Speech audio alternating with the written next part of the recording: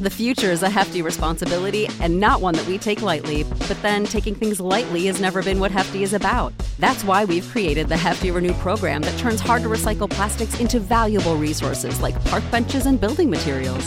To participate, simply fill up an orange Hefty Renew bag with accepted items, tie it up, and drop it in with your regular recycling. That's it. It's that easy. It's time to rethink recycling with Renew. Particular valued resources may vary by geography. More info available at heftyrenew.com. Welcome to the Boneyard with Steve Robertson. As always, I am your good friend and host, Steve Robertson, here on the Maroon Friday edition of the Yard. I hope you're wearing maroon today. I'm not so far. I may have to put a light jacket on or something just so I can participate. I can't promote it and then not be in a situation where, I can't, be a hypocrite here, right? I just can't. So let's celebrate Maroon Friday, not just this Friday, but every Friday. Let people know where we stand. We are proud to be Bulldogs.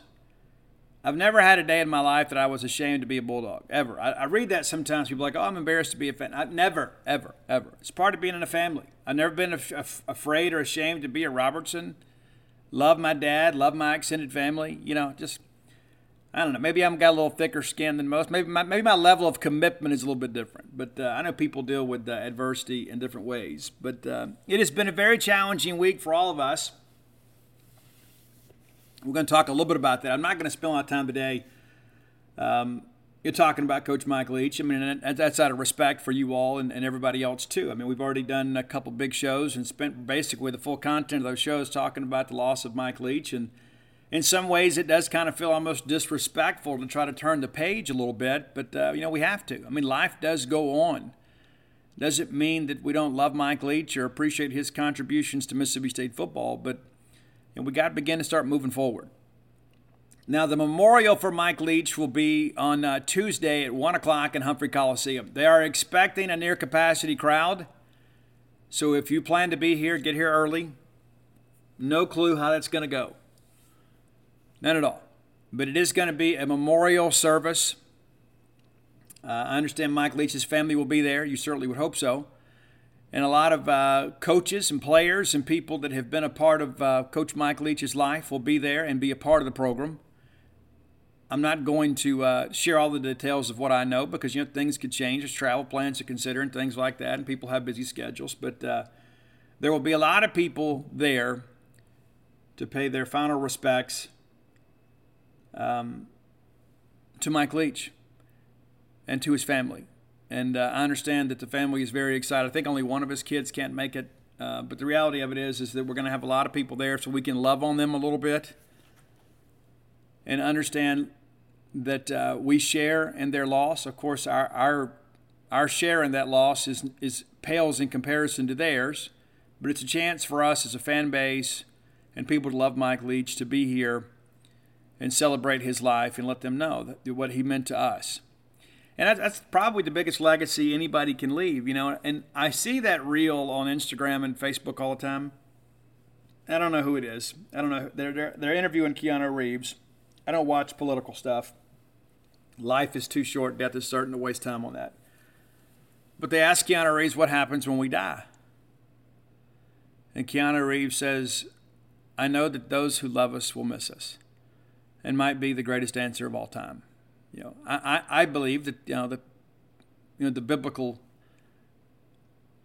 stance on this, but I think so much about the focus of our energy on the living, right? Mike Leach sadly is gone, forever. He is. But our love and admiration and respect for him, in many ways, has to kind of transition to his family. And the coaches. And there will be some coaches that are on his staff that will take jobs elsewhere. There may be some that aren't retained. There have been some developments in many respects when it's come to how Mississippi State's handling its coaching situation. That's going to be a big focus of our show today. But again, if you're planning to be here on Tuesday, make sure you get here early. Make sure. Not sure how they're going to handle the crowds. I really don't. Because I don't know what to expect.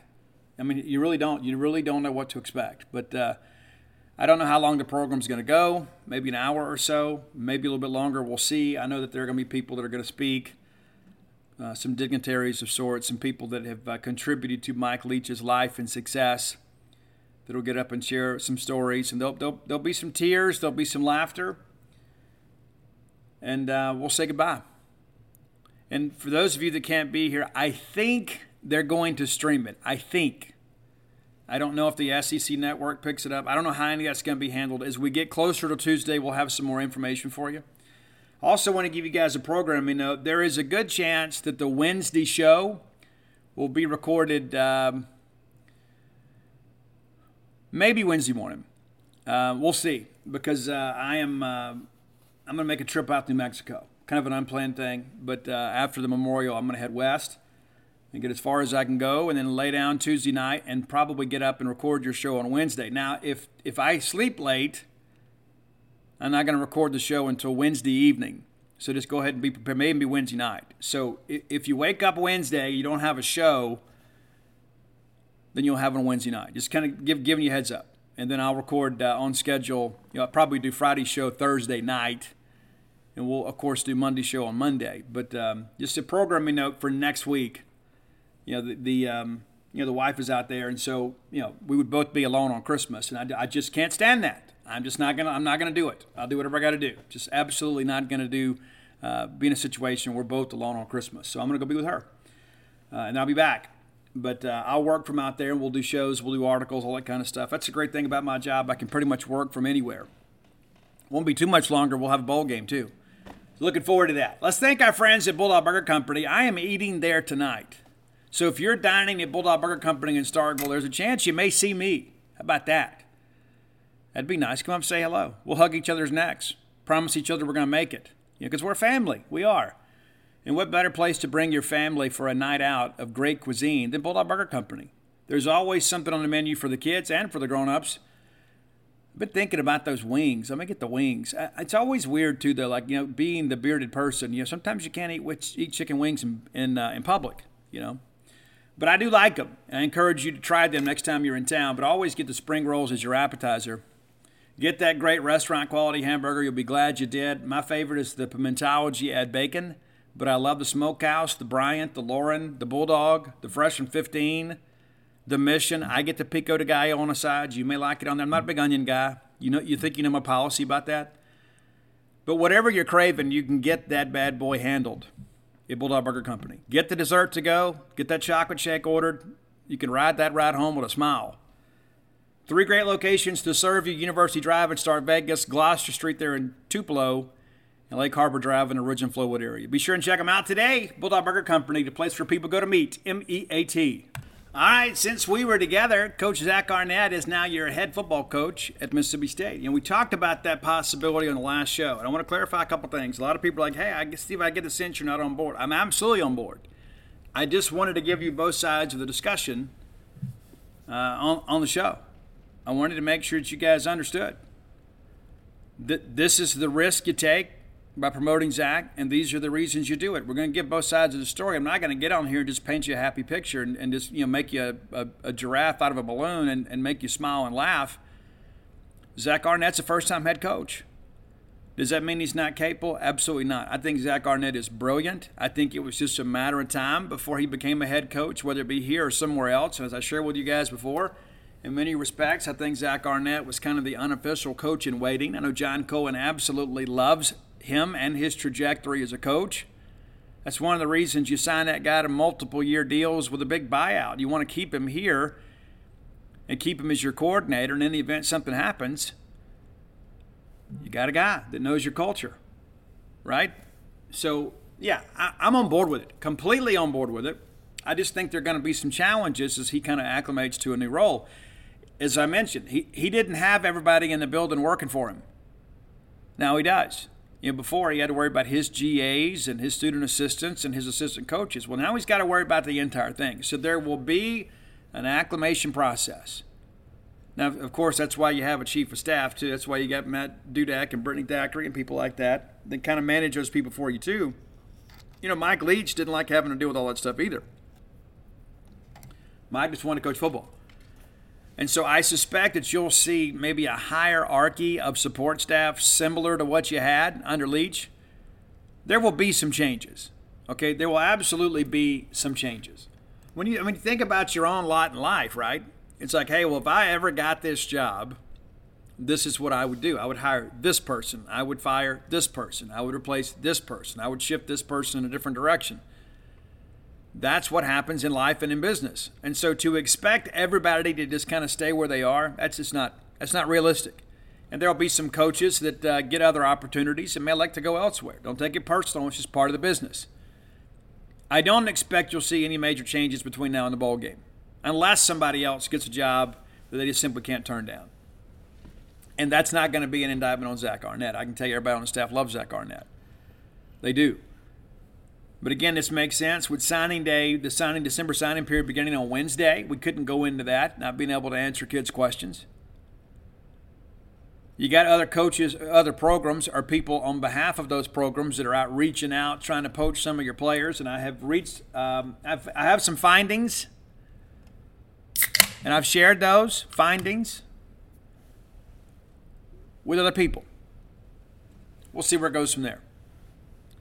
I also heard from 7 or 8, I lost count, 7 or 8 other college programs, staffers and or coaches with 7 or 8 other programs expressing their disgust at the fact that some people would be out there and trying to poach our players just over 24 hours after they've announced that our coach has passed away. It's disgusting. One coach, whose name you know, said, "It's a shame what our profession has become." I mean, so many have said, "Steve, if we hear anything or if we can do anything to help you, if you have questions of us, you let us know." I had another off-the-field staffer at another SEC school that reached out to me and said, "Hey, it better not be anybody on our staff. It better not be anybody connected to us, because I'll take this information to the head coach himself." And so we've gotten a lot of support. And, of course, there's always some idiots. There's so many people out there. I'm going to say this as nicely as I can. There are some people that do not need to have access to social media because they are absolutely too stupid. Absolutely too stupid. Often in error, never in doubt, and they embarrass themselves at every turn. I had some fan, I'm not going to say which school, message me, "Well, this is perfectly legal." No, it's not. It's not legal. It's against NCAA bylaws out the wazoo. You cannot contact another team's player until he goes into the NCAA transfer portal. Period. Those are the rules. You can't contact him and then recruit him and try to encourage him to get into the portal. That's called tampering, as our folks up the road at Ole Miss know. And so I get tickled sometimes, like people are like, "Oh, you got a couple of critics." I don't care. My record speaks for itself. When I sink my teeth into something, and I know that I've got something there, I continue to fight until it's finished. And so we've thrown a few punches here. We've had some people give us some information. A couple of those people are reluctant to go on the record, and I understand that. At the end of the day, it's not about me writing a story. It's about getting this resolved. I had a couple people contact me and said, "Hey, they really don't want their names made public, but here's what happened." Well, that's all you really want in the first place. Then you can take that information, you can forward it to the people that can handle all this discreetly and get it taken care of. That process is underway. I don't care what other people say on message boards. Doesn't matter to me. I'm right, they're wrong. Again. They can get on their little shows and their little podcasts and they can peddle out some tater logs and things like that. But the reality of it is this. This is happening. And now we have witnesses to support that it's happening. And so my hope now that Zach Arnett has been promoted to head coach will kind of die away. But for these naive people to get out here on social media. Let's face it, friends. We live in uncertain times. Security probably more important now than ever before. That's why it's important to keep you, your family, your property safe by working with my friends at Eufy. That's EUFY.com. Let me tell you a little bit about this new video smart lock they have. It's super cool because basically you get a 3-in-1 security system here. You can have everything on just one device instead of having the outside of your house look rather tacky because you got all kinds of stuff out there. It's not just about your security, but convenience. No more concerns about losing keys. You can assign passwords to your family members, and you can see who's kind of coming and going. Got that immigrated camera, too.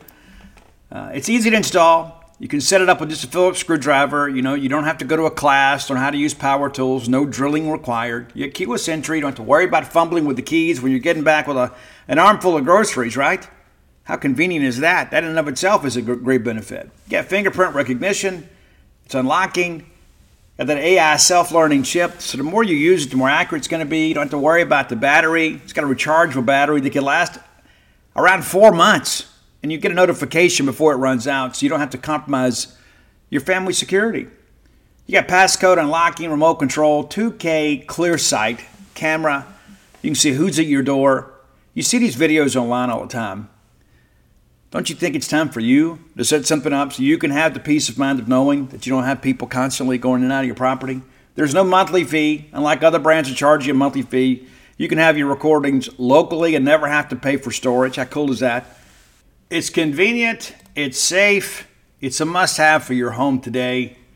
If you already have like a video doorbell, sometimes people want to come and steal your doorbell. You don't have to worry about with this. All right, so let's be sure to visit Eufy Video Lock. That's EUFY official.com/video lock. And it's time for you to gain control of your door. Again, that's Eufy. EUFY. Why are so many dogs suffering from health issues? Actress Katherine Heigl, who's helped save over 16,000 dogs through her personal foundation, says they're seeing more issues than ever with dogs' joints, odors, and their health than ever before. After doing a ton of research, she feels there's one place we can all look to improve our dogs' health: their food. What she's discovered is that many dog foods are made in a way they can actually create toxins that could possibly be wrecking our dog's health. And that's true for many of the premium brands as well. Fortunately, she's found that just by adding a few special superfoods to her dog's food, she saw huge transformations in their health. She's made a 20-minute video explaining step by step how any of us can do the same thing to see incredible changes in their dog's health. I've got 5 dogs. I do. I love them. I spend most of my time with them. In fact, Mojo, my Mama Blue Heeler, has helped me write 6.5 books now. I want her to be as healthy and happy as possible.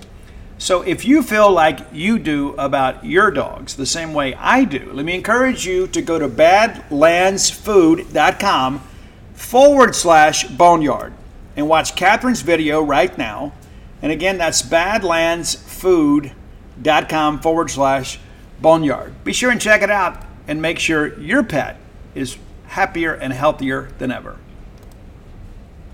The future is a hefty responsibility and not one that we take lightly, but then taking things lightly has never been what Hefty is about. That's why we've created the Hefty Renew program that turns hard-to-recycle plastics into valuable resources like park benches and building materials.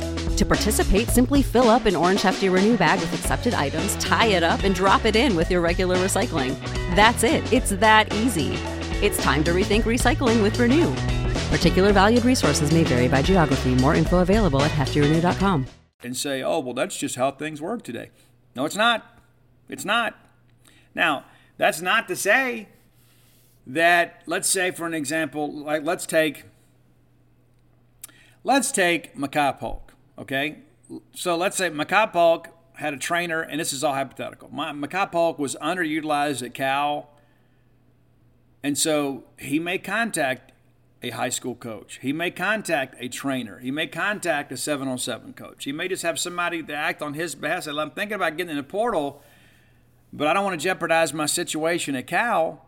I need to know that I got somewhere to go, because not everybody that goes in the portal has a place to sit when this crazy game of musical chairs is over. When the music stops, you might be stuck paying for college and not playing college football. That's a reality for a lot of people. There are thousands of kids in the portal that will not sign a scholarship here in the next 6 weeks. You don't want to be one of those. So you have somebody act on your behalf and maybe reach out at some other schools and say, hey, Makai's thinking about going in the portal. If he does, would you have interest? I don't think anything's wrong with that. What I do have a problem with is some third party with no connection to a coach or to a player or to a family basically going out here acting as a street agent. Oh, well, hey, I know this coach at this school, at Blue Mountain State. They're willing to take you. They can give you X number of NIL dollars if you get in the portal. Anybody that is okay with that, I got to question your intelligence. We've already loosened the restrictions so ridiculously loose. Why isn't it enough? Those are the questions that I ask myself. At what point do we say, okay, listen, we have to have some measure of law and responsibility around here? Right? I mean, are we basically just going to get together and pick teams in the summer nowadays? Okay, I pick this guy, you pick this one, and then now you move to Starkville. It doesn't make any sense. And it's like the old expression, you give somebody an inch, they think they're a ruler. So all of a sudden, we've allowed for the transfer portal to exist. We've cleared the path for immediate eligibility without the waiver process. We've opened up the door for NIL, for people can profit from their name, image, and likeness. And now people are kind of coupling that with the transfer portal. So at what point do we say, okay, we have to have some rules and some parameters here to protect the schools? We have gotten so student-athlete centric right now, there's nothing being done to protect the schools. We finally put these NCAA transfer windows in because it's no longer do you have to you can go coach your kids again. I mean, how many times have you seen a situation where, somebody just goes and gets in the portal middle of the season? I'm not a fan of that at all. What you're really telling me is you're a quitter. You get in the portal in the middle of the season, you have quit on your team. Now, I know there are some extenuating circumstances, right? There may be a situation between a coach and a player that can't be reconciled. The best thing to do is get in the portal. Well, now you've got a window where you can get in, but before you get out there and, a coach hurts your feelings, I'm just going to get in the portal. I'm going to be all passive-aggressive here. Screw them. I'm just going to get in the portal. Then everybody freaks out. Everybody's upset with the coaching staff. You don't even know what happened. You don't even know what happened. You just know he went and got in the portal. So we immediately feel the need to blame our school, our coaching staff, our administration. I can tell you, I'm not going to mention any names, I can tell you that a handful of players that got into the transfer portal from Mississippi State since its creation absolutely needed to get in the portal, period. Absolutely. We follow these guys on Instagram and social media and Twitter and things like that, and we think, everybody's great. Everybody's not great. And that's not just at Mississippi State. I mean, just think about, the chances of you get 120 people in a room together and everybody loving each other and getting along, pretty rare. Even at your own family reunion, that wouldn't be the case. But it's not always your school's fault when a guy transfers. There are some times that you have signed a guy that maybe perhaps is not the person you thought he was, and it's better off for everybody. It's better for the program that they leave. And perhaps a fresh start will allow them to reset their career. Just understand that. But now that Arnett is officially the coach, I think you're going to see a lot of this slow down as far as these out here, these hustlers. Yeah, it's so funny to see these guys. Like you go to a camp or a 7-on-7, there's some guy out there trying to dress young, right? Trying to be cool, using all the current lingo, It's disgusting, really. I mean, I am what I am. I do what I do. And I respect other people to do that. But, I mean, it's like when you're trying to basically exploit these kids, for your own gain. And, listen, there's some guys you guys know. I mean, it's like some of these people, they've ruined careers. Absolutely ruined kids. And do you think they went and got them a job, though? They get them flushed out of college football. Do they go on the job search with them? Did they go raise money to help them pay for their education? No. Of course, they're not useful to them anymore. Oh, we're family as long as you're signing something and I'm getting out of the deal. It's disgusting, man. It is. And that's the thing. We talk about NCAA reform and things like that. That right there, that is something that has been a bane on the existence of college athletics forever.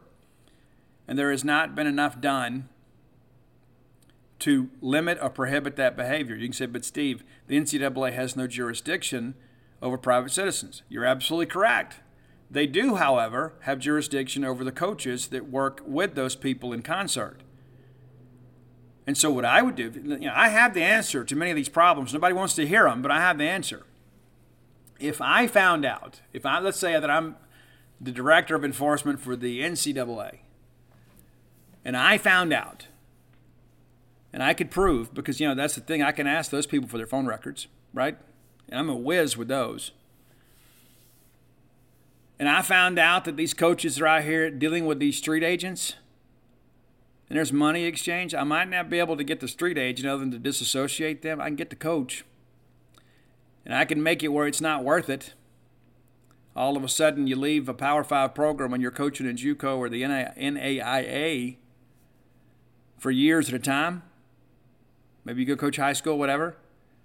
But you wouldn't be cashing these 6- and 7-figure checks from one of my institutions again.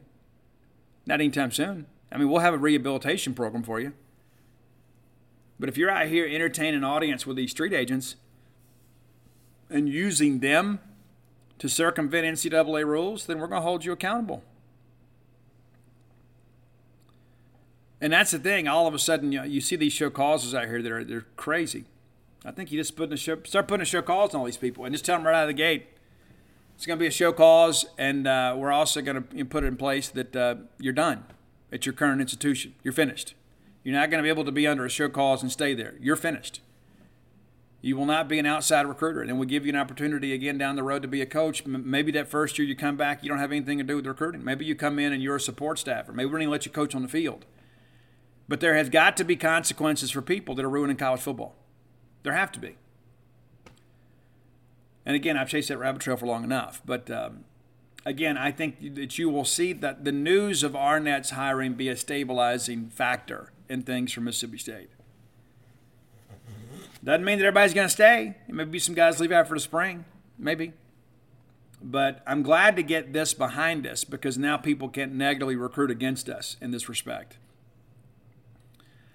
And again, Zach Arnett, a brilliant guy. He was an academic All-American at New Mexico. He was a bit of an undersized linebacker. Actually accepted a spot on the baseball team and then ultimately walked out for football. Made the team, earned a scholarship, and was a 4-year contributor out there at Albuquerque at UNM. But I think Zach Arnett is a guy that always feels like he has something to prove. I like people like that. I don't like people that get comfortable. I like people that take it personal because I'm kind of like that. Always grinding, always looking for the next angle. Because I don't want to go back, right? I mean, I've worked very hard to get here. I don't want to go back. And that's why I think Zach Arnett, I think there is just something within him that drives him to win. And you look at the defense, how well they played at times this year. We had a couple games that things didn't go the way we wanted to, and hey, that's competition, right? You don't win them all. And sometimes you win when you don't play well on defense. There are other times, like you look at the Egg Bowl, we absolutely dominated Ole Miss. Absolutely dominated them. Other than 2 drives in that game, they did absolutely nothing. And they were one of the most prolific offenses in the country. So Zach Arnett can get those guys ready to play, and his players enjoy playing for him. As I said on Wednesday's show, when you have the respect of the locker room, you have everything. Because those people will follow you. When they respect you, they will listen to you. Zach Arnett's a guy that, works out himself. They won't be dogging workouts. If you've ever seen him in practice, his attention to detail is off the charts. I won't mention the player, but we had a guy in the secondary earlier this year, had a couple of good practices. Next thing you know, he has a big bust in team drills, and Zach kind of gets on him. The player didn't respond. He just goes back out, does the rep again, makes the same mistake again. Zach gg's on him. And then eventually the guy says, it's just so complicated, coach.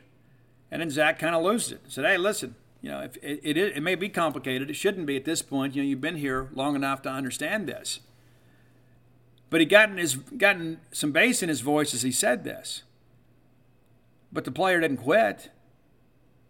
The player understood that Zach Arnett has his best interest and Mississippi State football's best interest at heart. He's not yelling to be yelling. He's not griping to gripe. He's not picking on you. The guy made a mistake, and Zach coached him hard. A week later, the same situation came up. The kid made the play. That's what good coaching does. And again, we've kind of handicapped coaches these days, with this portal business. Nowadays, with the window set up, that quitting in the middle of the season makes you look like a quitter. And then the thing that I go back to that too is like, why would you quit on your buddies? The guys that you bled with and sweat with. It's like, well, my position coach is picking on me. How did you get this far in life with that thin of skin? I'm not a fan of abuse, but I'm a fan of coaching. And I've been out there before when Mike Leach is out there, and he didn't like the attitude in practice, didn't like the body language in practice, so he would just stop practice and have everybody start over again. He'd have everybody come over there and do up-downs in front of him in a big circle until he got tired of watching them do it. There was an accountability piece with Leach. And I suspect you're going to see a big accountability piece with Zach Arnett. And Zach is going to make some mistakes. Zach's a first-time head coach. He is. He made some mistakes the first time DC. And that's one of the things that's refreshing about Zach. It maybe makes him a little bit different than some other coaches. I remember asking him about zero coverage last year. It seemed like every time we ran zero coverage, we gave a big play. And I asked him, why does that keep happening? And he goes, you know what? He said, that's on me. It's not on our players. It's on me. It was a bad call by me. I think that's one of the reasons that his players will run through a brick wall for him. Now, there were a couple of those times, too, I know it wasn't on Zach. You had a bust. And in real time, you see that. You had a bust in coverage, or you had somebody miss an assignment, or you had somebody loafing on a play, which is rare at Mississippi State, to be honest. And I saw how Zach interacted with the player after the play. So I know it wasn't a bad call. But instead, Zach is up there standing in the fire for his guys. It's a bad call by me. Now, that's not what he says in the film room, but that's what he says publicly. And I suspect kind of moving forward, that's what you're going to see when he addresses the entire team. The big question now is, what do we do for a play caller on the offensive side? I fully suspect we go outside the program. I do think there will be some changes on the offensive side of the football. Do we continue to run the full air raid? Probably not. Maybe a more modified, more modern version of the air raid. But there will be some changes on the offensive side of football. There will be. And you got to bring an offensive coordinator in. And you bring a coordinator in, he probably has a coach or two he wants to bring with him. Do we want to have two wide receiver coaches? I don't know. I don't know how Zach wants to structure it. But again, I don't expect any changes between now and in the bowl game. But I know that there are some people in that staff I'd love to hear that they're staying, because they love Starkville and they've done a good job here. But at the end of the day, Zach Arnett has to make the decisions that he feels they're the best to put Mississippi State in a position to win. And so I support Zach. It's a terrible way to have to get a job, right? But even if Mike Leach had decided to retire this year or next year, I think Zach Arnett would have been your head coach.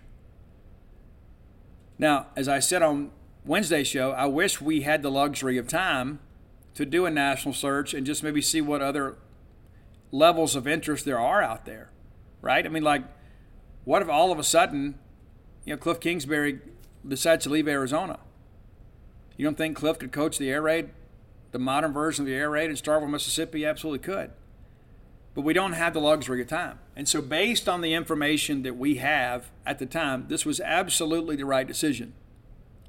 That's not to say it's going to be a smooth ride every day. It's not. Any of you that's ever had a new job or been promoted to give more responsibility, there is a learning curve. But I know this. I know Zach Arnett will give his absolute all for Mississippi State, because that's who he is. That's how he's built. That's what he's always done his entire life, is go out there and compete at the highest level. And he demands excellence from his players. And let's not forget the fact. Let's be honest with ourselves. Let's be objective here. This was not the most talented defense that we've had in a while.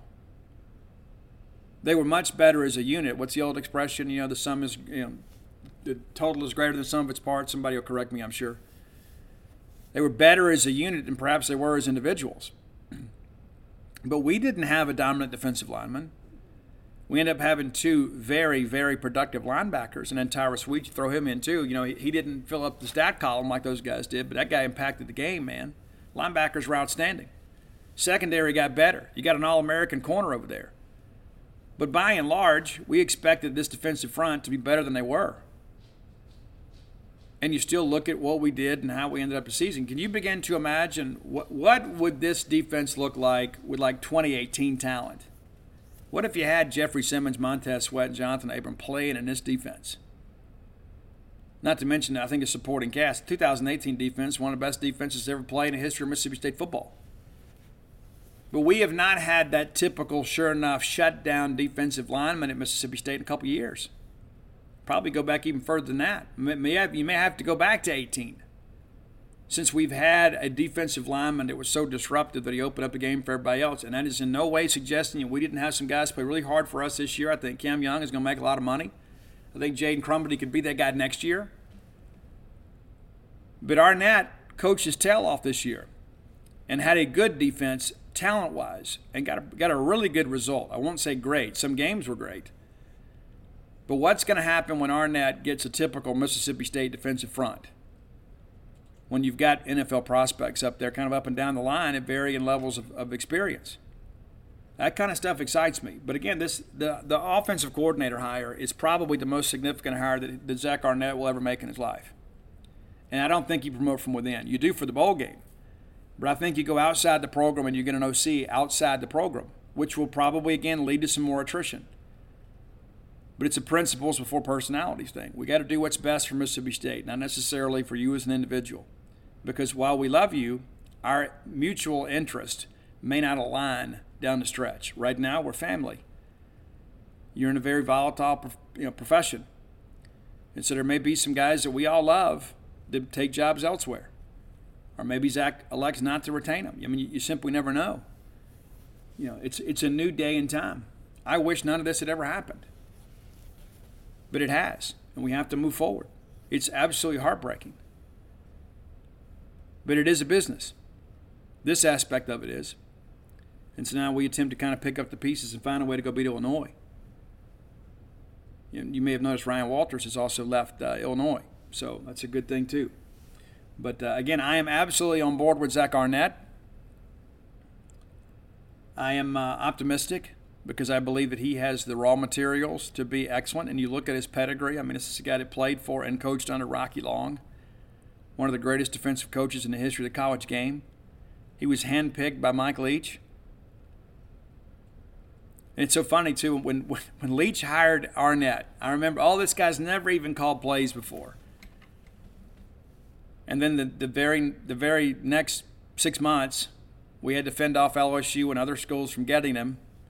And, of course, John Cohen had the forethought to go ahead and sign him to an extension in the season. It gave him a pretty big buyout. And I remember it like it was yesterday. And I know I heard some feelings with these comments. I didn't care then. I care even less now.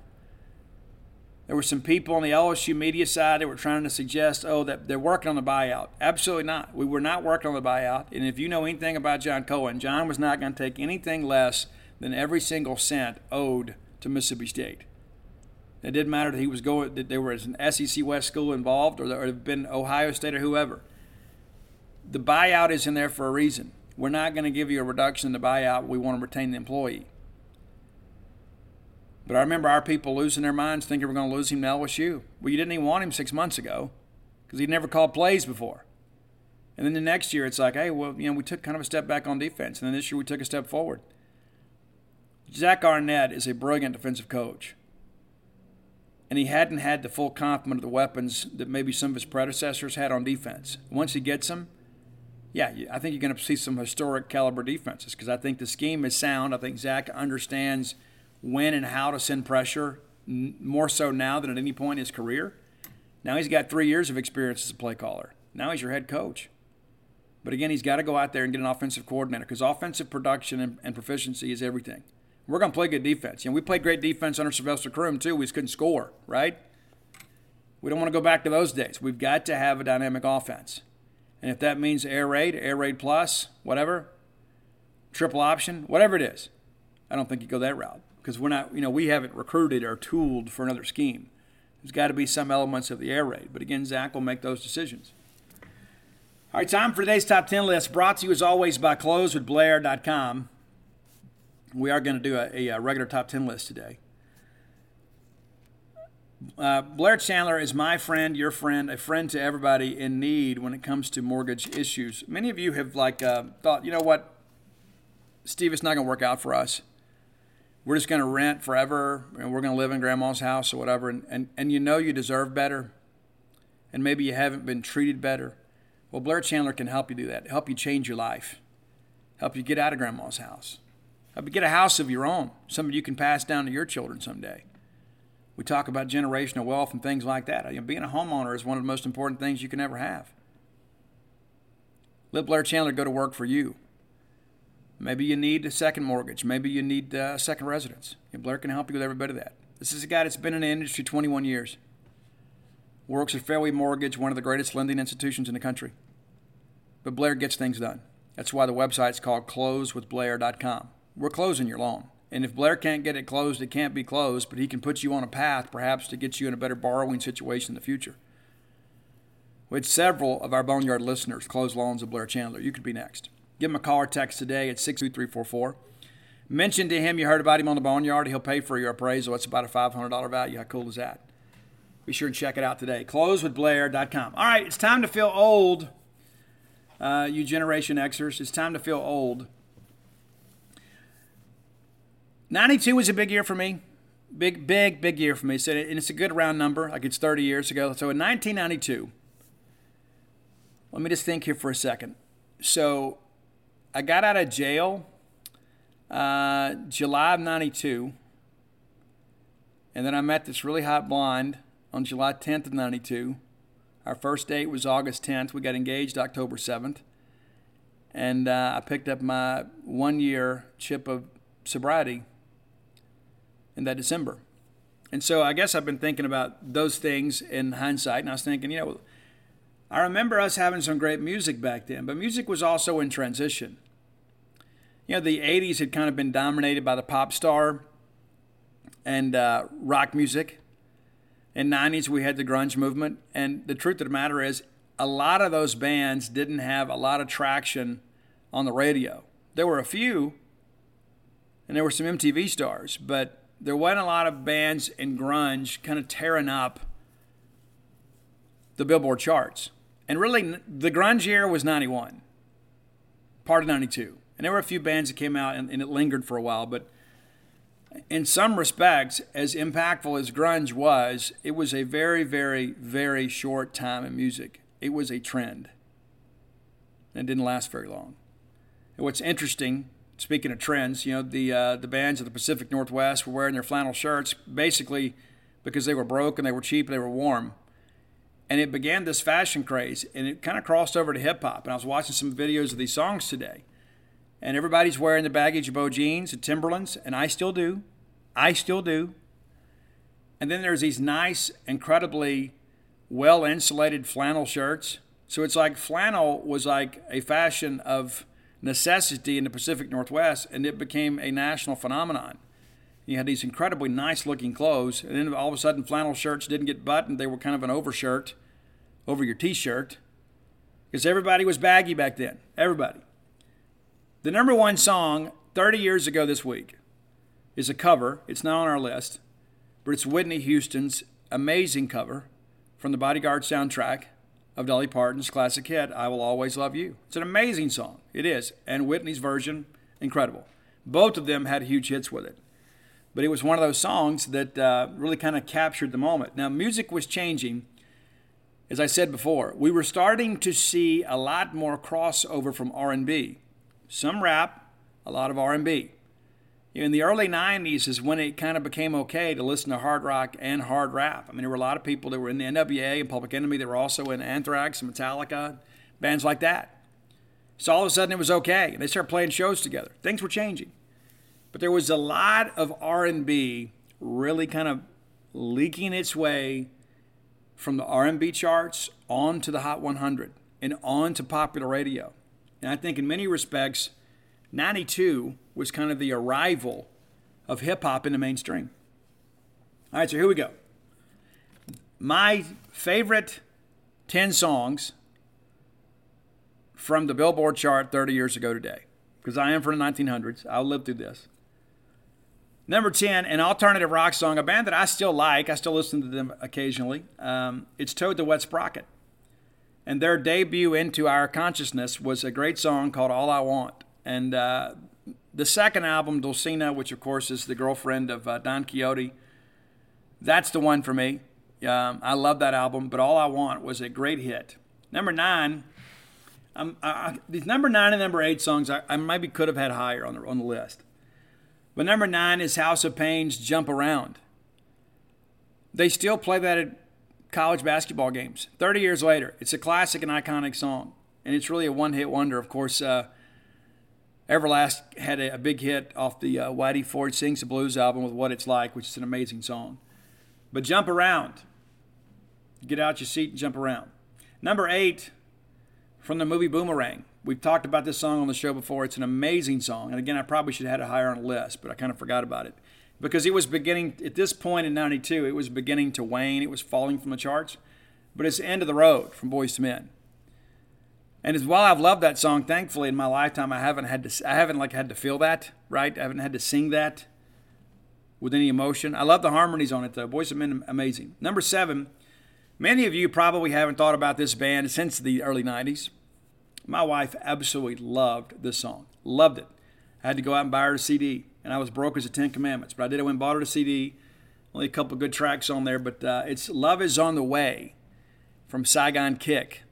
Video is really cool, kind of subdued, but again, the harmonies. And again, this is not really an alternative rock band. They didn't have the same tuning as maybe a band like Toad the Wet Sprocket or R.E.M. did. But this is kind of the last gasp of the 80s rock bands. Saigon Kick was a part of that. Number 6, it's Bobby Brown, and I contend to you to this day, my friend Demi Brown disagrees with me. I think Don't Be Cruel is the best R&B album of my life. Bobby Brown's Don't Be Cruel. It's an amazing album. The follow-up, not so much. Had some hits, not nearly as good, and it didn't hold up. But we're going with the song that got Bobby Brown banned from MTV. It's Humping Around by Bobby Brown, number 6 on your list today. I love the bass on this. It still hits. I still jam it in the car sometimes when I'm driving. Number 5, this was kind of the infancy of her reign. It's kind of the queen of R&B. It's Mary J. Blige, and the song is Real Love. She still performs this one. But this is one of those songs, too, where it was a huge crossover hit that went from the R&B stations to the club to top 40 radio. It became a top 10 hit for Mary J. Blige, and it really kind of announced her on the scene is that, hey, she has some staying power. She's not just somebody that some good songwriter picked out a song that fit her vocal range. Mary J. Blige is the real deal. Now, these last 4 I know are going to be somewhat controversial because many of these are one-hit wonders in some respects. The band that I'm about to talk about now is not a one-hit wonder, but their first album was a smash hit. They came out of nowhere. Second album was really good, and then things began to wane, and then sadly we lost Lisa Left Out Lopez. But it's TLC's What About Your Friends? That's your number 4 song today. And that Crazy Sexy Cool album is amazing. If you don't know it, go check it out. And that's the thing, too, like there's first couple TLC albums, there's some deeper tracks on there that probably should have and could have been singles. All right, number 3. Many of you may have forgot about this one. I love this song. I still listen to this song, too. Because you remember in the early 90s, your good friend and host was part of the Southern dance scene. That's right. So you remember Snap broke through with The Power, right? And everybody loved that song. They came back with Rhythm as a Dancer, which is amazing. And it was in the clubs. It was everywhere. Everybody loved this song. I remember seeing a shirt one time. I think I talked about this on the show. I should have bought it. And it was basically a prayer. And it said, Dear God, when it comes to the rhythm and the blues, give me the rhythm because rhythm is a dancer. And I was like, you know what? And that may not seem real profound today, but it did then. It did then. So Snap's Rhythm is a Dancer, number 3 on your list. Number 2, a one-hit wonder if there ever was one, but man, what a hit it was. I remember then there is a track that is the a cappella version, which was the hit, and then there is one that actually has a backing track. I can't listen to the one with the track. I just can't. I can't do it because to me the beauty in this song are these four young men. I believe they were from Moorhead College. I think that's right. They were from HBCU. It's the band Shy, and the song is If I Ever Fall in Love. That song is so incredibly heartfelt and so incredibly well performed. You begin to ask yourself, did they just run out of songwriters? Because these guys are amazingly talented. I get chills even thinking about it now. That song, when they started playing that on the radio, it was unlike anything else. But I think that, in many respects, it kind of ushered in this new era of R&B on the radio, on the top 40 charts, because all people are like, hey, well, wait a minute. I've never heard something like this. And then all of a sudden there's the rise of Boyz II Men, and there's Jodeci, and like they all kind of arrived together. Shy just didn't have any staying power. But If I Ever Fall in Love, I've told Roy to put the a cappella version on here because it's absolute mastery. I absolutely love the song, the way it's performed. If you have ever loved anybody, if that song doesn't do something to you, then maybe it's time to reevaluate some things. Number one, though, in 92, you could not go anywhere without hearing this song. Again, a one-hit wonder. An amazing song. It's Rex and Effects, Rump Shaker. And why is that number one? It's because all I want to do is boom, zoom, zoom, zoom, zoom, and a boom, boom. That's me. Love that song. Teddy Riley was a part of that. It was absolutely amazing. And it was so fun, like that fall when that song was everywhere. Because everybody loved it. Like you'd pull up at a red light and people would be playing a song. You go to the mall, they're playing it at Sound Shop. You turn on the radio, they're playing it. You go home, watch some TV. It was everywhere. The video was fun. Of course, it was a low-budget thing because nobody knew how it was going to go. But anything Teddy Riley's involved in is usually very good. But the number one song to me, Rump Shaker from Rex and Effect. And some of you have not thought about that song in forever, and you're going to be jamming on your way home today. Very, very glad that you will. That's your top 10 list for today. If you have ideas for the top 10 list, reach out and let us know. Best way to do that is hit up Roy on Twitter at Dogmatic67. You can also find our great list on Spotify on the same handle, Dogmatic, DAWGMATIC 67. And let us know. Again, I didn't. This week has been a different week.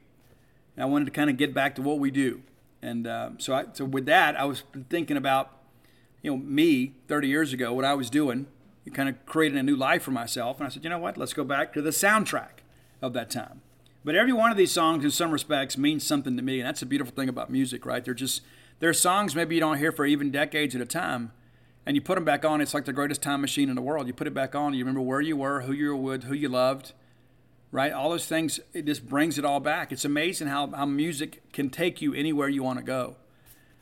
And I'm so glad we can share that here on the show. That's your top 10 list for today. As always, brought to you by closesblair.com. All right, next segment of the show brought to you by Campus Bookmart. You guys should know Campus Bookmart well by now. If you don't, it's time to familiarize yourself with their merchandise. The greatest selection of Mississippi State merch anywhere in the known universe. A lot of people make that claim. They back it up.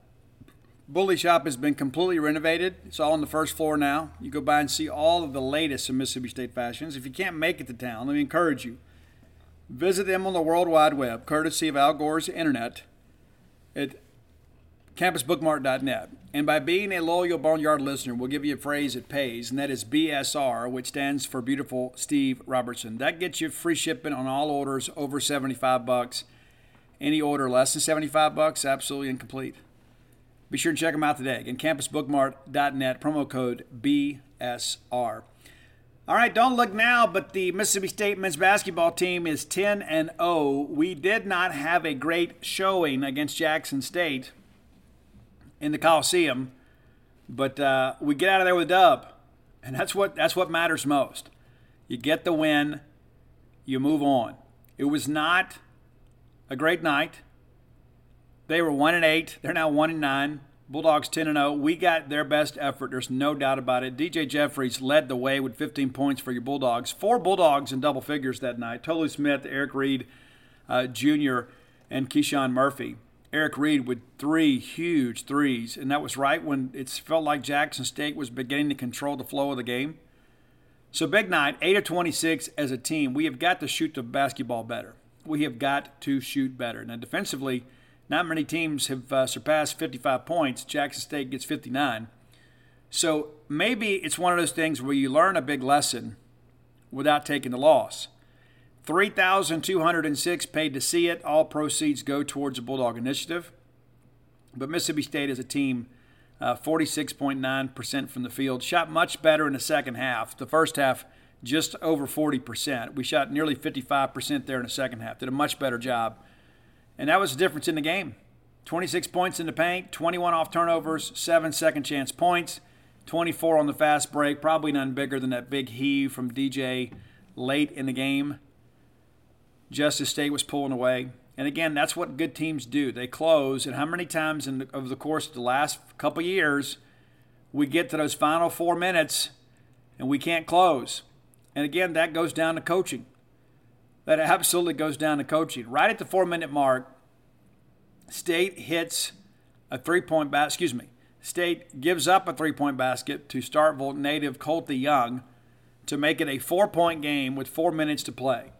It is 60-56, and from there, State took control, outscored them, 9-3 down the stretch to win the ball game by 10.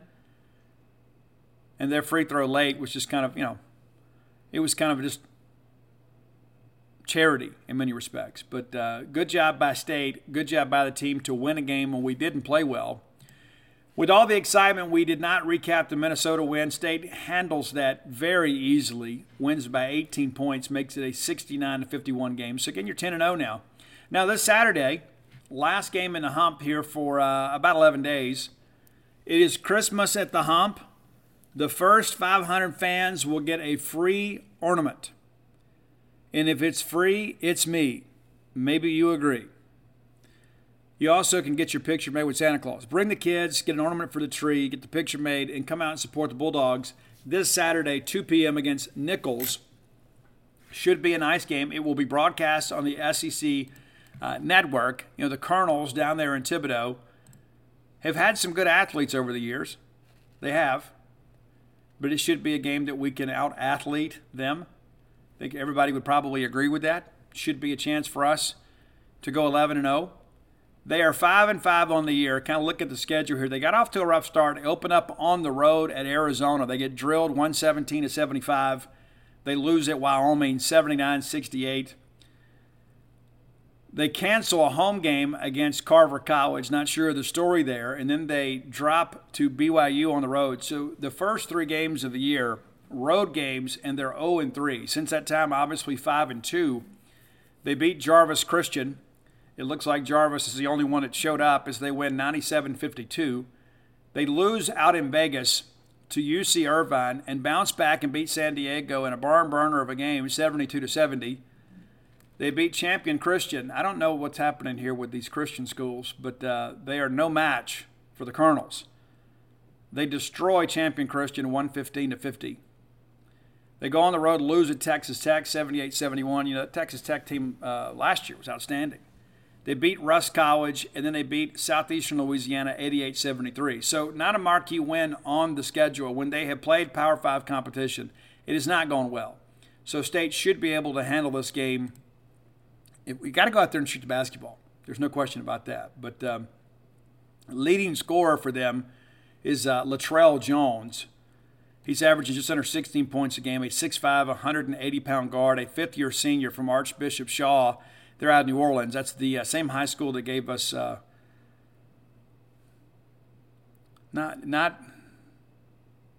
it's Ryan. I can't remember Ryan's name. I apologize for that. I thought I had it all figured out, but I don't. But just 3 guys scored in double figures for them, Caleb Huffman and Micah Thomas. But again, should be a game that State should handle. That'll be the last home game again for 11 days. And then on December 20th, which is Tuesday, that afternoon, we'll be in Lincoln, Nebraska to take on Drake. It's called the Battle in the Vault. That'll be on an outfit called Baller TV, which probably means you got to download an app somewhere, or perhaps watch on your tablet, your device.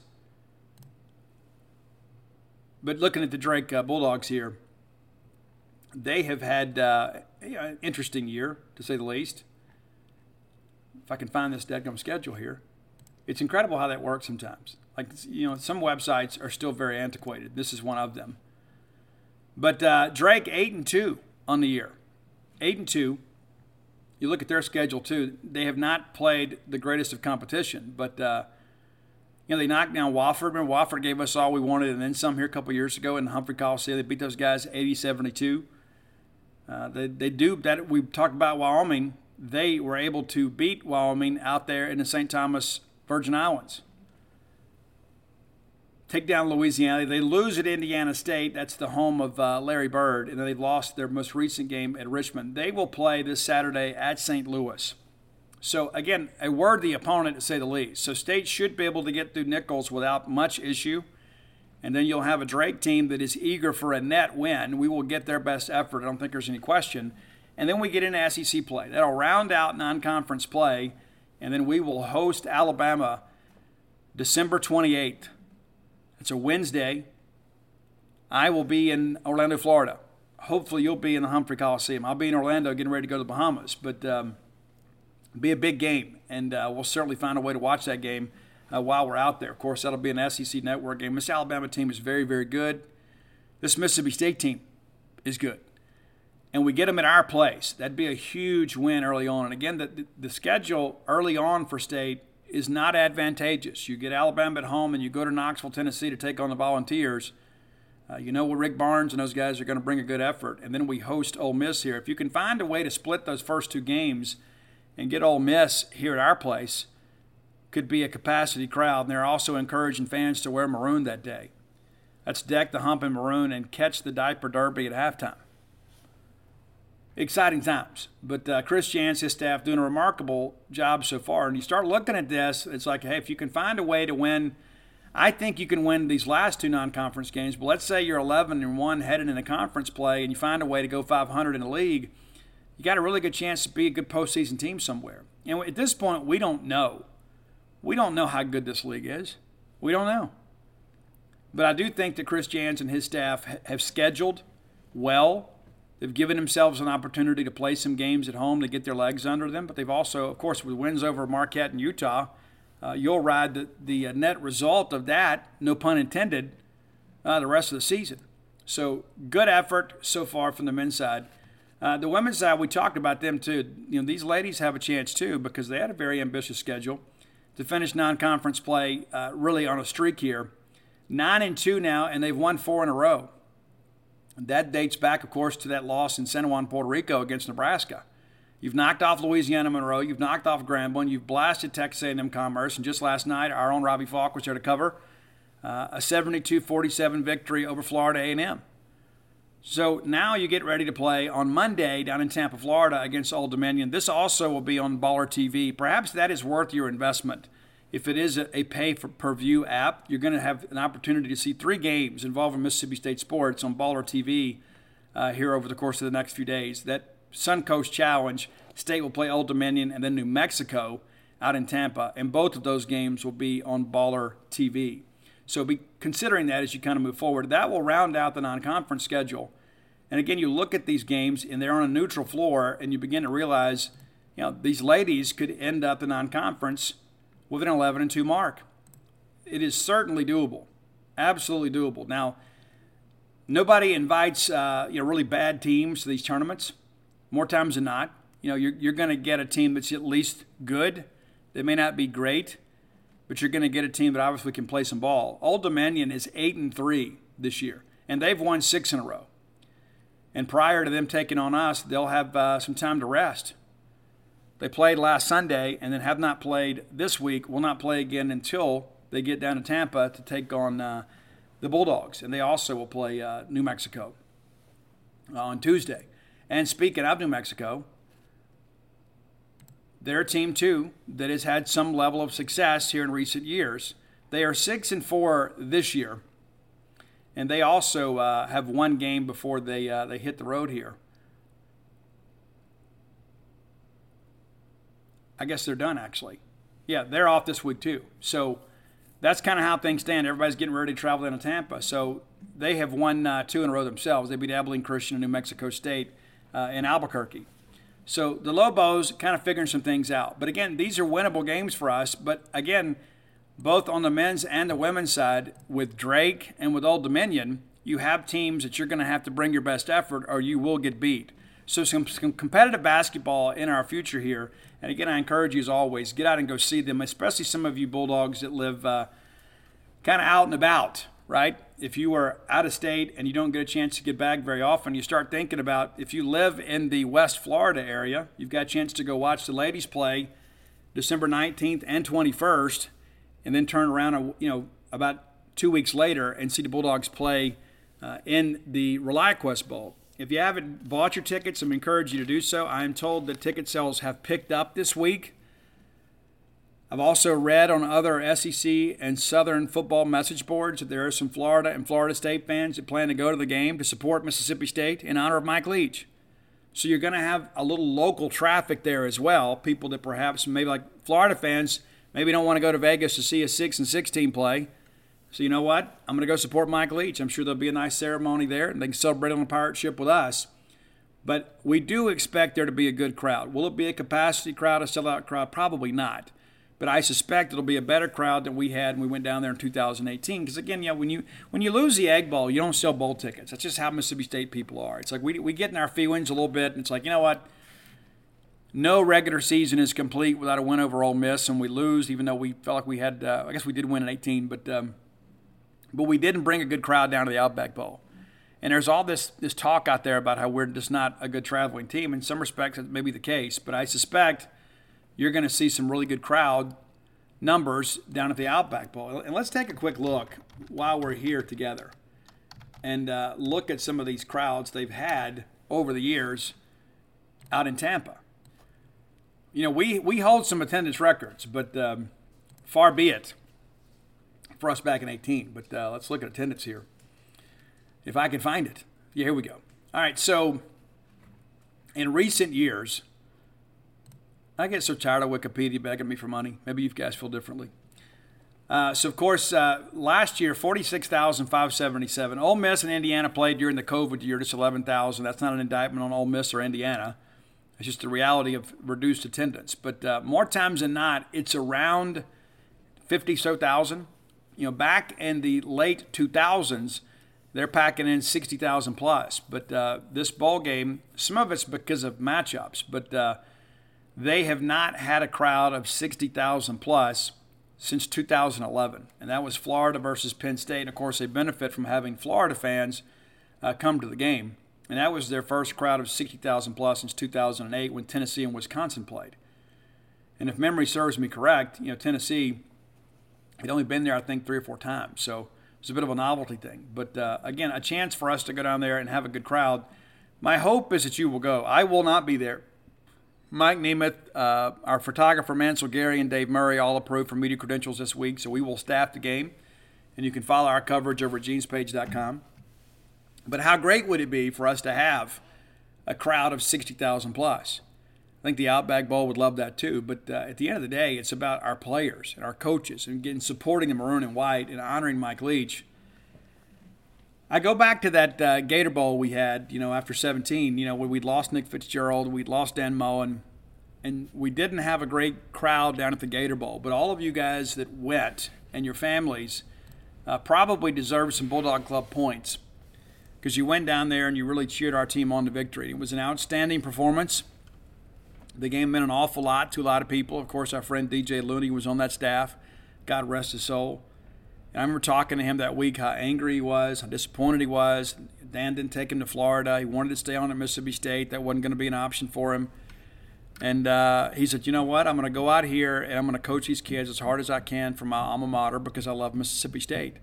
And one of the most endearing images of that game is when it went final, seeing DJ run on the field with his fist held high because we had beaten Lamar Jackson, the Heisman Trophy winner, and won a game that many people didn't give us much of a chance to win. And so big things can happen, and I think you want to be there to be a part of it. But I understand it's some sacrifice, especially right after the holidays. But if you're on the fence about going, let me encourage you to go.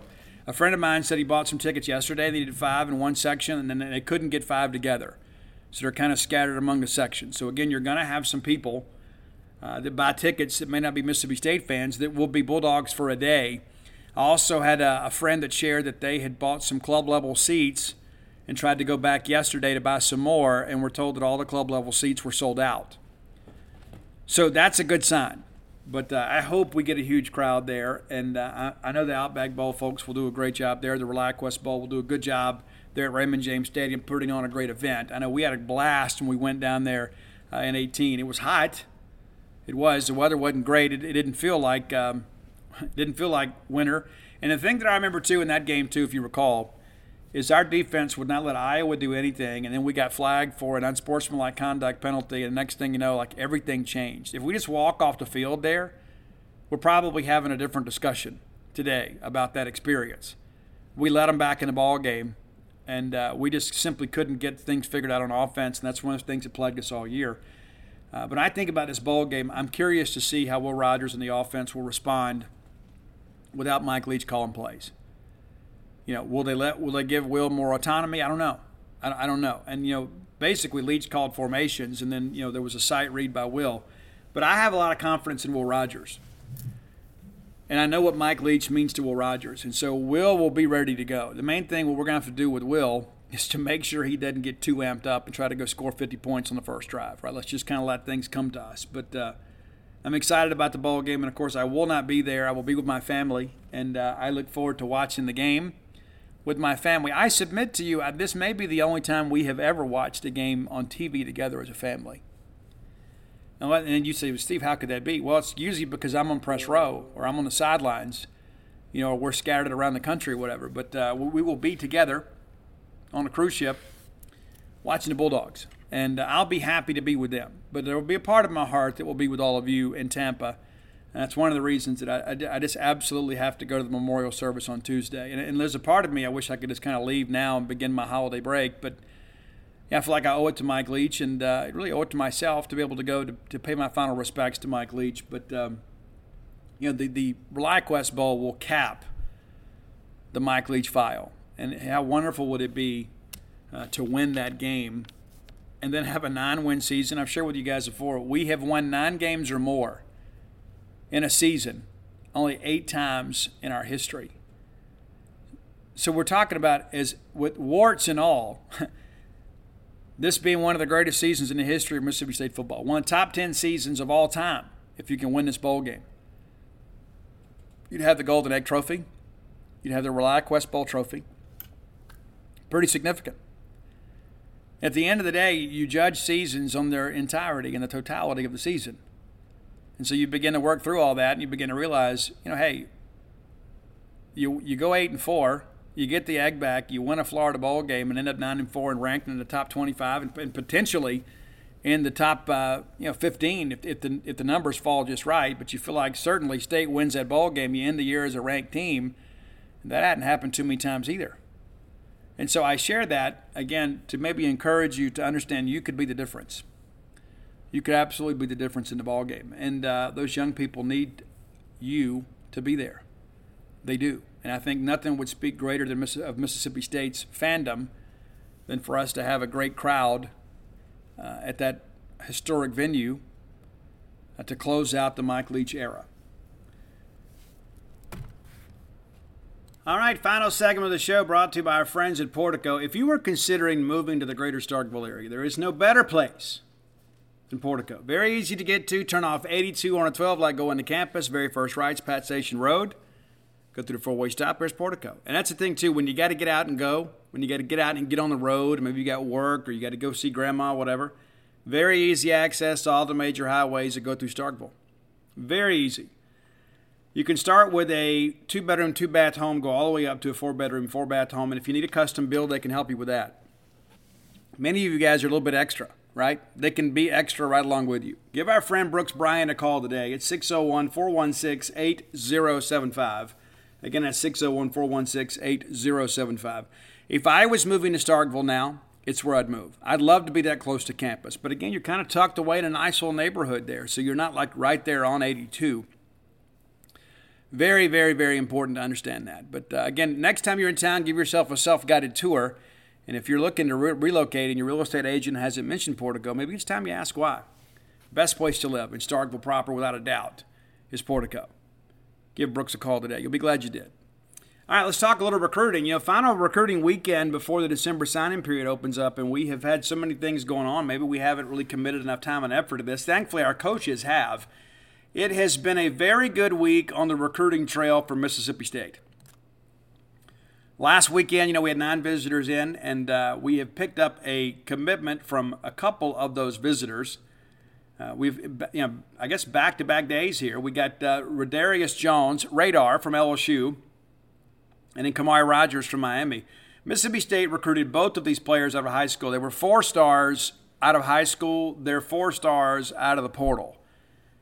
Now, when you begin to kind of pair all this stuff up together, you got to figure some things out. But I don't fully understand all the transfer rank and all that kind of stuff. I think it skews too much for the number of players rather than the quality of those players. But Darcel McBath doing work this week, again, gets those 2 corners out of the portal. And just last night, one of our visitors from this past weekend, Luke Evans from Chaminade Madonna Prep out of Hollywood, Florida, former Cincinnati commitment, is now a Bulldog.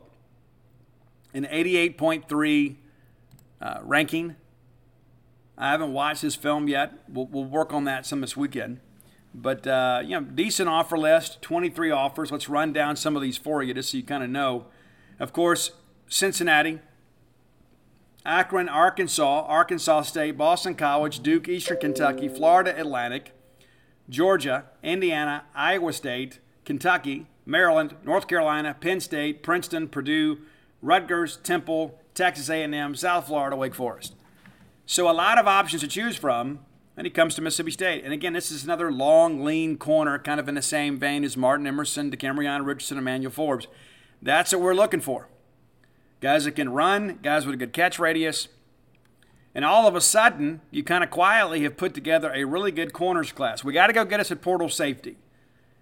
And maybe that's after the December signing period because those guys don't have to sign an NIL, excuse me. No, it is NLI, National Letter of Intent. But you have quietly put together a very, very good cornerbacks class. I mean, this is an outstanding group. Bryce Pollock out of Snellville, Georgia, an outstanding player, former Pitt commitment. We just talked about Luke Evans. You got Jalen Abram, who I think could grow into a safety. We'll see. And then Kelly Jones is listed as a safety, but he'll play corner. I've said that from the beginning. Nobody want to believe me. He is thinly framed. He's not going to add the mass to be a strong safety. That's not to say he couldn't play free. But he's going to start out in Darcel McBath's room. And then you throw in Kamari Rogers and Radar Jones. So you've got some stopgap guys that can come in and play while these younger guys develop. Now, Kamari will have 4 years of eligibility. He redshirted this year at Miami. Now he's headed back. But you begin to look at this. This is an excellent defensive back class. You got to get an impact safety, though, out of the portal, and you got to get Isaac Smith. Now, Isaac Smith's supposed to visit LSU this weekend. We'll see how things go. He has spent a lot of time on his campus. I do believe it's between State and LSU. I still believe that State leads. Now, a lot could change between now and Sunday. Visit to LSU. My hope is they drive all the way down there and they realize how far it is. It's a lengthy drive. It is. But the reality of it is LSU is a great program. We're not going to win because of MapQuest or the GPS. Going to have to out-recruit those guys. But I still feel good about where things stand today. We'll see. Now, we've got official visitors coming in this weekend, and let me dial that up for you too. Now, last weekend the talk was there would be probably a dozen or more, as many as 24 visitors this weekend. But in light of what's happened at Mississippi State, they have scaled that back, especially with some of the portal guys. But, we'll see how things kind of progress here in the weeks to come because we'll have the opportunity to host visitors again in January. Now, the issue becomes then with transfer guys, you want to get them in and get them good, to get them all handled and get them enrolled sooner rather than later. So you may have some guys commit and sign to State and then not take an official visit because they won't need it. So let me look at your visitors for this week. I think it's about a half dozen.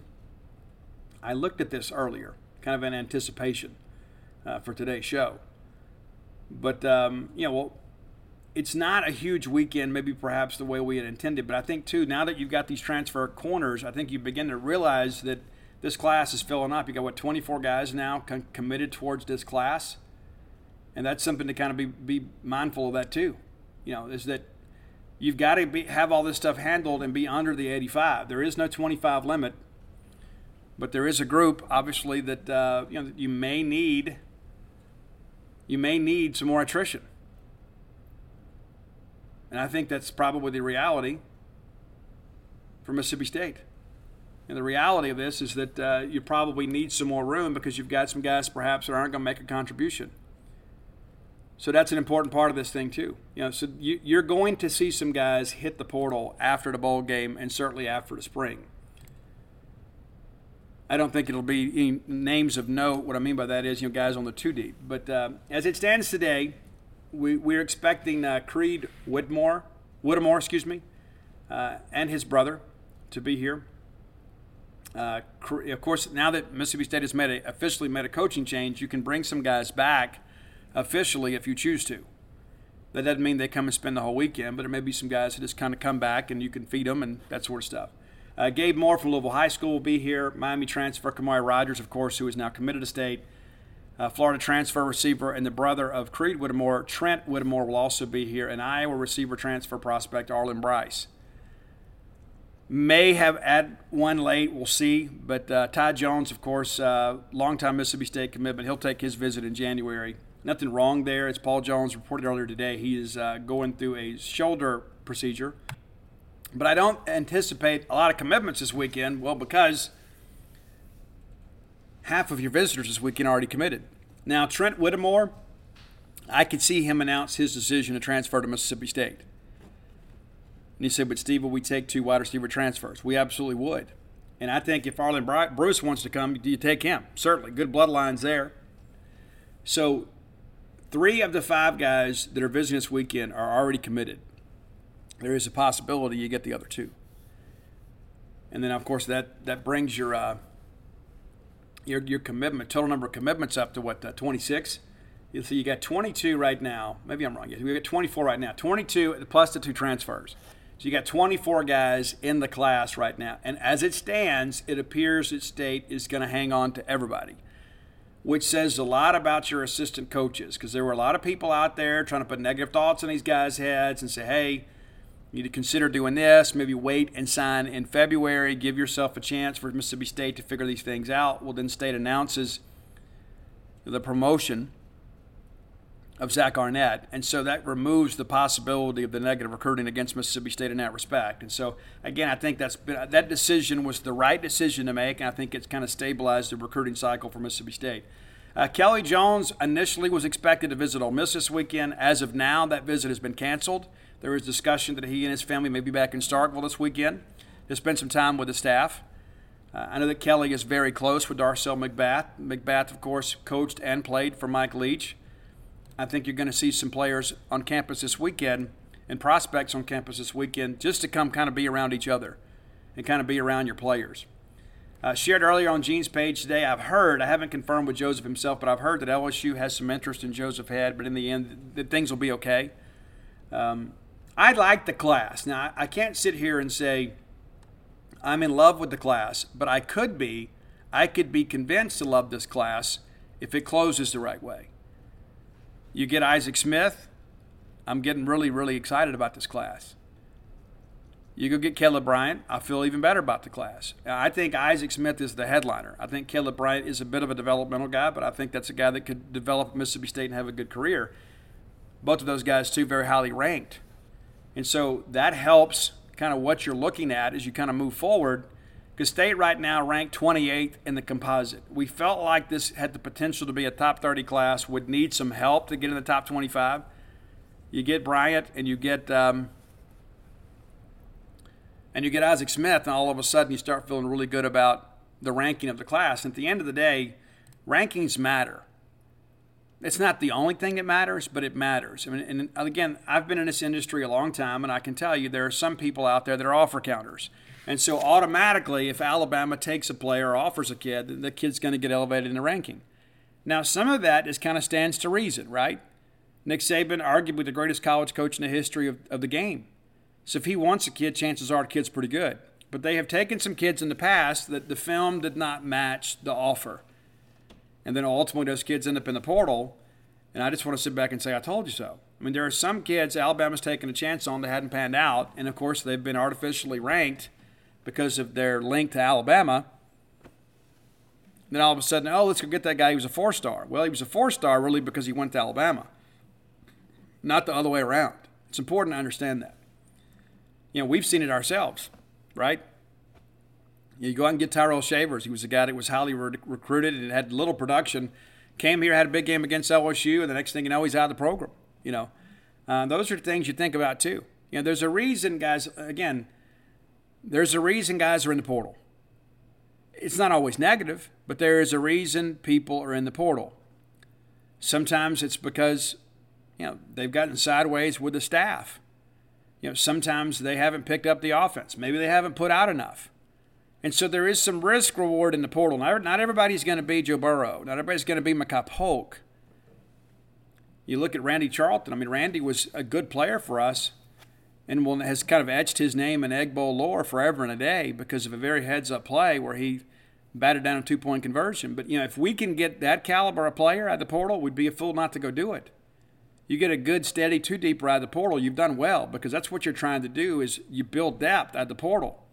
You don't always go out there and find a superstar player. And that's when you look at Radar and you look at Kamari. Of course, Kamari just has the 1 year. Radar has been there for 3 years, and he was suspended this year, reportedly for an academic issue. So hopefully he's back on track now. And you have to be in good academic standing to transfer unless you're going to junior college. So it would appear that he is. But neither of these guys have much in the way of college production. And so that's the thing you begin to ask yourself. Okay, if it didn't work out at LSU, what makes you think it'll work out here? Sometimes a change of scenery is good. And sometimes kind of being in a situation where you have to look at other options kind of humbles you a little bit, and you begin to think to yourself, I need to put out a little bit more. If I have aspirations of going to the National Football League, I've only got a year or two to get this right. And some guys are in the portal just because they're just not as talented as people expect them to be. They just haven't developed. But we're going to have to go get some guys in the portal. I don't think it'll be near like it was last year. But you're still chasing a kicker. Coe from Cincinnati appears to be a guy that we feel very, very, very good about. Visited last weekend. There's Gunnar Bredden, an offensive lineman from Western Kentucky. Could take him, And that's one of the things, too, I think about with these offensive line recruits. It's like, Mason Miller is here. I don't know what Zach Arnett has told the returning offensive staff. Again, he may completely change the scheme. I don't know. But you've got recruiting relationships. Your coaches have been on the road. And so there are going to be some guys like Gunnar Britton who's only got 1 year to get this right. He's built a relationship with Mason Miller. How would he feel like if Mason Miller wasn't retained? Would he ask out of a national letter of intent? I don't know. And so that's kind of the labyrinth that Zach Arnett has to walk right now. You got to do what's right for recruiting, but really you got to do what's right long term. And you got to believe in yourself. And certainly Zach has no problem with that. But the reality of it is signing day is Wednesday. And I'll probably be in a hotel room somewhere in West Oklahoma kind of going over this with you guys, right? I won't be at the press conference, but I'll be headed west. But it's interesting how it all kind of unfolds and develops. It's almost kind of snuck up on us, just like Christmas. It's like, guys, we're 9 days from Christmas. Did you realize that? It's a week from Sunday. Have you done your shopping yet? Many people haven't. I have. I'm done. I'm completely done. I might just pick up a couple things on my way out west. But the point of the matter is, with all that we have had go on this year, it is incredible to think about where we are, that the year is almost over. I thought about this earlier today too, and one of you guys, I think, posted it on Gene's page. We had Dave Nickel passed away during baseball season. David left us and gone to USC and was diagnosed with cancer. It was a very aggressive form of cancer, and ultimately he didn't survive. And our staff had to go out there and pay their respects to their friend. And it wasn't too terribly long ago we lost Sam Westmoreland. And again, your staff, your team, your players are dealing with tragedy again. And then you lose a Pirate. It has been an incredible year of adversity, and I don't mean from an injury standpoint. I don't mean from a scandal standpoint. I mean a life and death standpoint. It has just been this dark cloud in many respects. It's kind of hovered over us. And it's like my hope is this is behind us for a while, but I can't begin to imagine our own players having to deal with this and consider their own mortality. It's just one thing after another this year. And if you notice, every single hit got a little bit closer to home. And so I consider that when I think about, let's get this signing class to bed and go win a bowl game, and then maybe everybody can exhale and take a bit of a time to let your spirit rest. Because it feels like everybody involved with Mississippi State football, including some of our fans, it's like all year we've been kind of like waiting for something good to happen to kind of get us over the hump. And even when we won the Egg, there wasn't the normal jubilation with it. I think a part of it is because, we'd gone 8-4, but we probably left some money on the table, right? And there was all this angst and acrimony between the fan base about, Mike Leach needs to go. We're never going to get over the top. And it's like, but we're 8-4, but we should be 10-2. Which you didn't predict 10-2. You thought we'd be 7-5 or 6-6, and here we are beating your expectations. And so there was all this division within the fan base about what's the proper direction for Mississippi State. So even then, winning the Egg Bowl wasn't enough to kind of quell some of that. And then Will Rogers, God bless Will Rogers. I mean, it's like he has been so wrongfully criticized by so many of our fans. And I have to think to myself, if he was at Ole Miss putting up these kind of numbers, you'd be like, oh my gosh, why didn't we recruit that guy? Because familiarity breeds contempt. And let's not forget, Will Rogers was kind of thrown to the wolves in 2020. Did he make some mistakes this year? He absolutely did, but he's our quarterback. And I stand behind him. I support him. I do. And I support Leach's decision because listen, I'm in practice.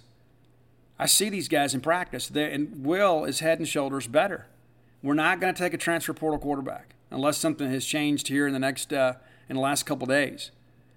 We're not going to do that. Will Rogers is your quarterback, and so I'm going to encourage you to get out there and support him. People are like, well, he's limited. Every quarterback is limited in some respect. You're probably the only guy that I ever looked at in my life and said that guy's not limited is Michael Vick. Probably the greatest athlete to ever play the quarterback position. And he was still a little bit short, couldn't see over those big, tall linemen of the NFL. Everybody's got limitations. But Will Rogers is our guy, man. And Will Rogers was handpicked by Mike Leach as a recruit at Washington State. Of course, he inherits him here at Mississippi State. And I remember those first few practices, we were talking about other quarterbacks, and he kept saying, Will Rogers, Will Rogers, Will Rogers. And we're all thinking, really? The freshman? Yeah, Will Rogers. Yeah, Will Rogers. And because Will Rogers ends up earning the number 2 spot, you had everybody else go get in the portal. A lot of you guys are rooting for Keaton. You're rooting for Garrett Schrader. It ends up being Will Rogers. Will beat out those 2 fan favorites. And he is your quarterback. And yes, he has some limitations, but so does everybody else. And my hope is that whoever we hire as an offensive coordinator can help Will take the next step. But I can assure you this: there is nobody that loves this university, loves his football program, loves his team more than Will Rogers. And the fact that he's got the Pirates endorsements, enough for me. People forget we only offer about a half dozen, to maybe 10 quarterbacks a year. And Mike Leach offered him at Washington State. It's time for us to get together and go play a bowl game. And hopefully we can end this season on a positive note. And then again, maybe we put football on the back burner for a while. We'll have some coaching news, that kind of stuff. We'll have assistant coaches and things like that, coordinators. And then maybe we can rest for a bit and get ready for baseball, which is 2 months away. I can't wait. Absolutely cannot wait. So we'll be back on Monday.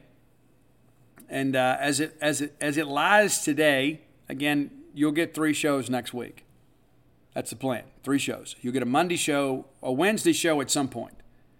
Probably Wednesday night, because we got to get through signing day and I got to get to my traveling destination. And then we'll have the Friday show. And I'll probably record that Thursday night. So again, 3 shows next week, even though it's Christmas, and many of you will be traveling on Christmas, so I'll give you some things to listen to. But again, I've had so many of you reach out and offer your support and your condolences. And again, my loss is very insignificant compared to the people that lived and worked with Mike Leach. But Mike was my friend. And I had a very, very, very special conversation with Chris Lowe from ESPN. Chris hit me up and we talked for a while, and he told me, he said, I just want you to know, I'm sure you know this already, how much Coach loved and respected you. And those are the things that matter. Because, people can say anything to your face, right?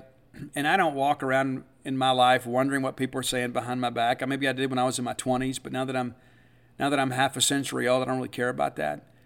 But when you find out that you've been given a genuine compliment behind your back, it means a little bit more, right? I love people saying things to my face, right? I love my wife and my kids tell me how much they love me. I do. I'm a words of affirmation guy, man. I need external validation. And you guys message me and tell me how much you like the books. That stuff matters to me. But you're saying it to me. I need to hear it. But when you find out that somebody that you love and respect has a similar admiration for you privately, it's very special. So thanks to everybody that has reached out. And so many people have said, you know what, Steve, I've just started listening to the show this week, which shame on you. But I love the podcast. I've had so many of you that have said, you know what, Steve, these last 2 shows have really helped me deal with some of this. And that was one of the reasons that I did it, as difficult as they were. And even today, getting behind this microphone wasn't the most fun thing to do. At some point, you kind of get tired of talking about your pain, right? And you just want to heal a little bit. And so I thought today we would do a regular format show. We'll address the things that are important, but let's kind of begin to move forward. And again, it's in no disrespectful way to Mike Leach or his family. But life goes on. It does. As sad as all this is, and as tragic and unexpected as it is, Mike would want us all to soldier on. He wouldn't want us to lay on the floor and sit around all day feeling sorry for ourselves. He certainly wouldn't expect that from his coaches and players. And I believe as a result, we're going to get the best effort we possibly can out of Mississippi State against Illinois. Until next time, let's all live our lives in a way we make more friends than enemies, and people can see a difference in the way we live. Without the ones like you, who work tirelessly to keep things running, everything would suddenly stop. Hospitals, factories, schools, and power plants, they all depend on you. No matter the weather, emergency, or time of day, you're the ones who get it done. At Grainger, we're here for you with professional-grade industrial supplies. Count on real-time product availability and fast delivery. Call, click Grainger.com, or just stop by. Grainger, for the ones who get it done.